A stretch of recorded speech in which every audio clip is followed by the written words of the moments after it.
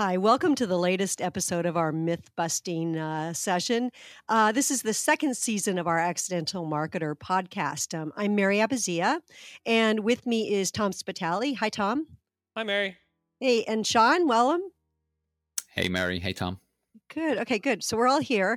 Often we hear after we work with our clients and they identify very well what the customer needs are, we of course go to what are the competencies that are relevant. And we often have companies say, my IP is the most important thing and I have to protect it at all costs. And so today's myth that we want to bust is the notion that you should protect your intellectual property at all costs, even if it turns out that you may be in something that is called a closed ecosystem. So, Tom, this sounds obvious. So, of course, why should you protect your IP? What would make this be a myth that we want to bust? Yeah, I think the myth that we're suggesting here is that you shouldn't protect your IP at all costs. But let's explain that a little bit.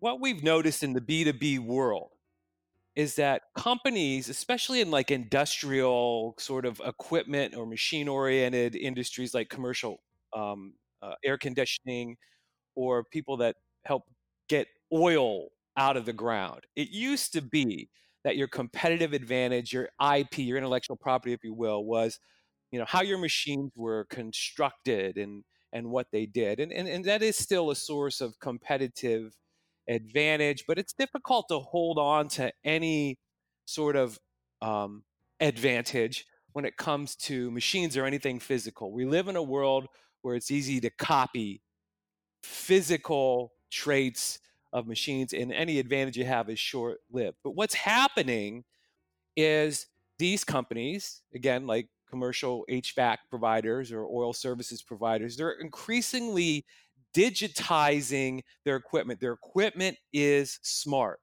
and their equipment generates data that is useful to the customer, not just in its own right, but in the way that the customer is using that data in a broader ecosystem. That, as you kind of think about your entire building in a commercial HVAC situation, or your entire well and oil drilling operations, in that ecosystem might be several providers' equipment, not just one company, but several companies, and some of those companies are working with their competitors. So that's a long explanation, but what's happening is we're seeing our clients have to face the question: do I allow that data to flow to the broader ecosystem? In essence, allow that data to be visible to my competitors on behalf of allowing my customer to create a more efficient entire ecosystem and a more efficient building, a more efficient well drilling operation. And it's a difficult question. Do you protect that IP and say, no, you have to work with us. You have to only use our equipment in the entire ecosystem. We call that a closed ecosystem. Do you make that decision? Or do you allow that data to flow, completely to whoever's in the ecosystem on behalf of the customer? We see companies making sort of both types of choices, not at the same time, one or the other. So I thought it'd be interesting, after we've described this dilemma a little bit, to ask Sean and Mary to debate a little bit both sides of that issue. Maybe start with Sean. Sean, what would be the argument for a company to continue to protect that data, that intellectual property, if you will, rather than let it flow into an entire ecosystem for the customer? Yeah, I think there's no hard and fast rule. First of all, there's no absolute, you always should or you always shouldn't. It will, of course, depend very much on the circumstances. But just to take it to a more extreme view, a more proprietary view, it's leverage. If you have insights and data that are of value to your customer, then obviously you shouldn't, hide them. You shouldn't make them unavailable, but you should try to leverage them to enhance your overall offer, to increase, if you like, their dependability upon the whole product and service, not just what your product does, but the data it collects. I mean, I don't have an example from oil exploration or HVAC, but when I was in the finance business, there was an ongoing debate about who owned the customer data, because we as the financer would have details of everything that they had been paying, the value of the asset they had. This was typically in car finance or car leasing. And the dealership group would really want that data because it's good marketing data. And if we just made it freely available, they could, of course, take that data and place future deals with a competitive bank. So that gave us an amount of leverage, if you like. You keep dealing with us and we can cycle this data and everyone's a winner. So you create win-wins. And I guess if you've got something of value and you're not extracting some of that value for yourselves, albeit in customer retention or enhanced yields or doing something, you are giving away the family silver. So the argument for companies to keep it is you have something of value, leverage it, make it pay, make it work for you, and don't give it away just because it seems like a nice thing to do, I guess. Be hard-nosed about the value of that data. Wow. Well, Mary, you going to Sean. take the customer Yeah, side? That's a of strong course. argument. Of course, I feel like we need to drink beer to talk about this stuff. Um, Okay. Mary, um, how do you know I'm not drinking beer? Can I just point out you're making an assumption there, and it may not be safe. I may start. I think that one of the things that you brought up is value, and some of it is how you measure that value and who's trying to measure the value. So, short term value. Any company can take a short term look at. I have to protect this so that I can extract as much money from my customer, and that's valid. But there are some opportunities for customers, especially ones that are in a segment called Work With Me. And those are the ones that are willing to partner and aren't going to squeeze you on every piece of what you're providing. They're going to say, let's look at this bigger picture together. And I am willing to give you the value, but I also want to work with you to understand what's coming out of my, air conditioner or out of my well or out of any other piece of equipment that may be on my property that I need to understand and learn to manage better as well. So there is value, but it's, I think, a lot of times where you measure it. And if you look at a customer, a different segment that is pretty much like do it all for me, those are probably good ones to continue to extract value like that, because they aren't going to have that same mindset, and they probably won't, even if you gave them the data, they're not going to do much with it anyway. So they're complaining about something they may not actually be able to use. So I think where I sit on this is segmentation here more than even some of the other places is key, because we've seen in one industry two companies that are both very solid, have a lot of amazing IP. One chooses to be a very closed system, and they serve a set of customers that I think are more like that do it for me. And there's another set of customers is like, no, we're going to work together to figure out this industry, and they have an open system. And I think both. It'll be interesting to see who wins in the long term, but right now it looks like they're able to divide that up that way. But Sean, do you have any counterpoints to my points? Well, I no just name think calling, that, Sean. yeah, no, I'll keep it professional. I think that another thing that came to my mind is when I talk about extracting value, I made it sound more like a hostage situation, right? We've got these data points, and if you want to see them ever again, you've got to pay this or do this ransom or whatever. And clearly that's not really what I mean, but it does create an opportunity to further develop your offer. If, let's face it, the era of the Internet of Things and smart devices and massive data capture is upon us. It's not something over the horizon. It's real. Maybe a smart company would, rather than think about how do we protect what they see as their data, the data their devices are collecting, how about developing a system for providing the insights? Because as we know from experience, data is nothing without the analytics and the insights that delivers.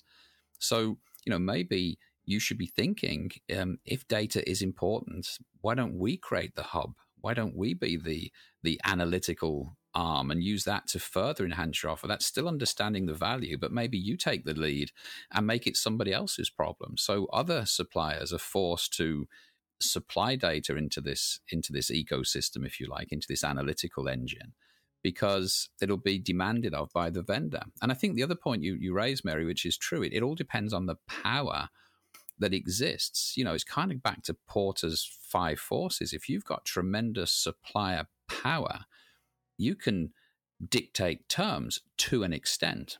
If you have huge buying power, then they will tell you exactly what you have to do. You know, if you've got a customer that can dictate terms like the supermarkets do to, say, dairy farmers, right?